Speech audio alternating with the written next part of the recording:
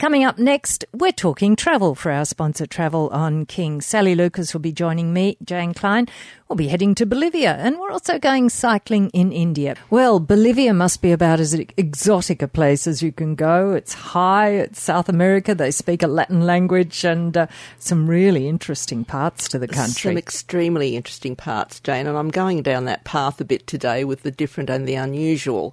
So this is, of course, Bolivia, and it's the Salar de Uyuni, which is the world's largest salt flat at 10,582 square kilometres. That is huge in anybody's language.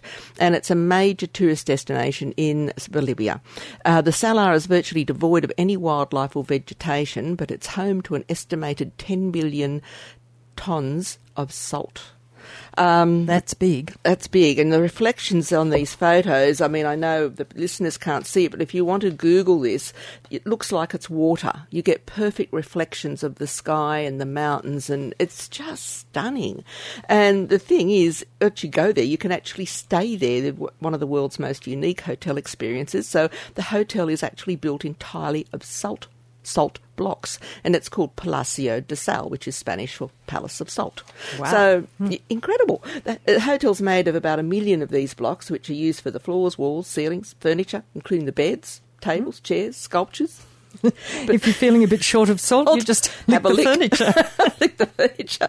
It even has a dry sauna, a steam room, of course, a saltwater pool, and whirlpool baths for guests to relax in and fully enjoy this unreal place. So I think it'd be really quite an experience. And as I said, Jane, these photos of sunsets and sunrises and looks like mirages and images, you really think it is water. I mean, just some stunning photographs, if nothing else, if you want to have a look. As I said, they're so white and clear, they often show a perfect reflection of the sky and the objects above them. So there you go. It's really quite incredible.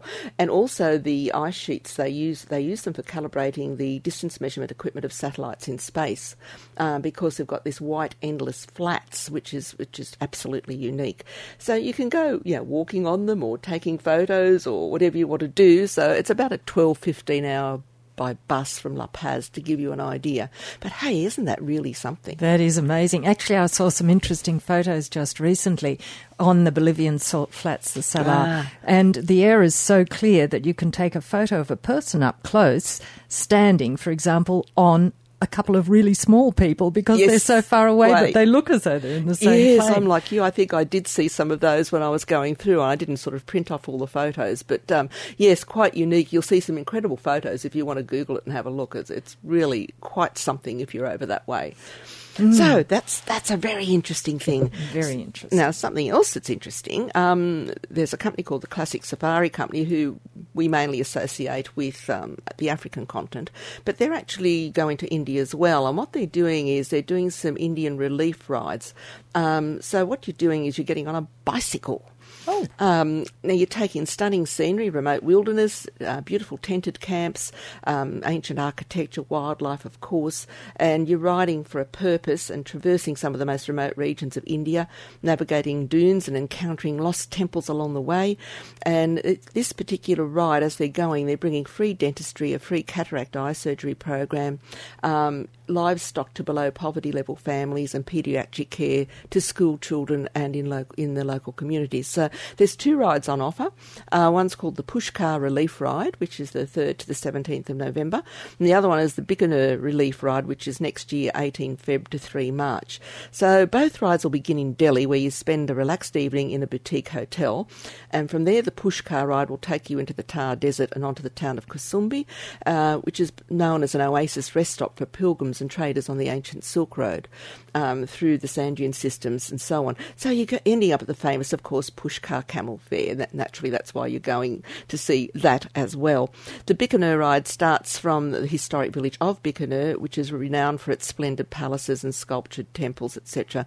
And then you're moving through land of the conservationist Bishnoi tribe, where you will actually spot a brand of gazelle called the Chinkara desert fox and baby camels, amongst many, many other things. So you're doing it as something really interesting to do, but it's also you're You're feeling you're helping, yes. You're helping. And then there's a lot of these sort of things coming out now where you can go and help, whether it's building a school or offering, advice, education. But doing something like this, particularly people who love bike riding, it'd be an excellent way to still have a lovely holiday doing something really special, but hopping on your bike to do it. So something very different. We're talking travel for our sponsor, Travel on King, and we've just been talking a little bit about camping, Sally Lucas and I, and she likes the 5 stars and I like the million stars version of camping, but we're going on to talk about glamping in a rather exotic spot too. Yes, well, I'm happy to glamp. Now, this is in the Galapagos Islands, and this is a new, if you like, a Galapagos safari camp, or glamp if you want to call it, which is, a really nice pre-erected tent type situation. But the whole thing, it's just got the most amazing views. If you have a look at it online, it's on the island of Santa Cruz, and you've just got this right up in the highlands. You're up high, and it's very near to a tortoise reserve. So it's sort of an African-style tented safari camp, but you've got panoramic views of the Pacific Ocean, so it's absolutely delightful. And some people mightn't want to do the cruise. I mean, that's mainly the option people do when they go to the Galapagos, of course, is to do a cruise, but you could do both if you wanted to. Certainly could. That would be really lovely now, to be able to actually stay on land and spend a bit more time on land and combine that with a cruise. So there are packages there with 4 nights accommodation in your tented camp, which will include all meals. You get your airport transfers, ground transportation, and there's various excursions included as well. Now, these are available now. These are only new. As I said, they've just come out, and you can get them with Adventure World or with Contours Travel. So there's a couple of companies have put these on board into their Latin American brochures. But yeah, it's just something really different. And I thought, wow, actually I've got some clients I think that might be really interested in this. They're divers, but they also want to spend a bit more time. And the boats in the Galapagos aren't actually dive boats, which I didn't realise would be a problem. And making inquiries for them, you can't just dive, because unless you've got a qualified person to be on that boat with you, which then makes the cost of your cruise more expensive if they've got to employ an extra person. So it's very limited. I didn't realise that. You can snorkel, but the actual diving is... But doing it this way, this is a way I might be able to let them know that they might be able to do both now, which is really great. The other place we're going to, which is totally different, is Lake Geneva in Switzerland. Now, these are called, or it's a little story about the grand old ladies of the lake. And there'd be nothing prettier, of course, than plying Lake Geneva, because you've got eye-dropping views all the way around.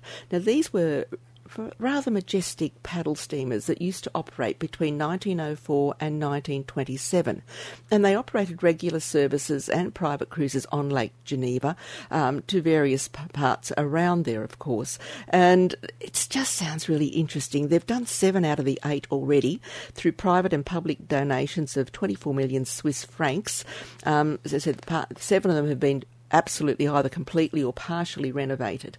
And the sort of places they go to, Jane, though, are really fantastic when you think about it. Now, they will run this service between April and October, with a limited service mainly on Sundays in the winter months from November to March.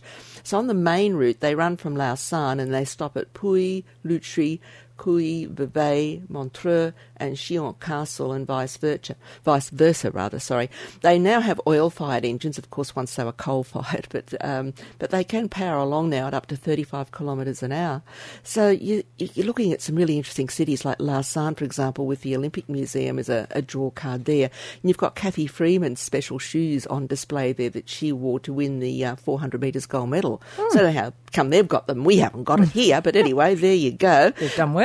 Yes, and of course they feature the colours of the Aboriginal flag, of course, black for people, yellow for sun and red for earth. Vevey is a town of old world charm. It's got the second biggest marketplace in Europe after Lisbon. Well, there you go. That was something I didn't know. And its tourist pulling power are the tributes they have there to Charlie Chaplin.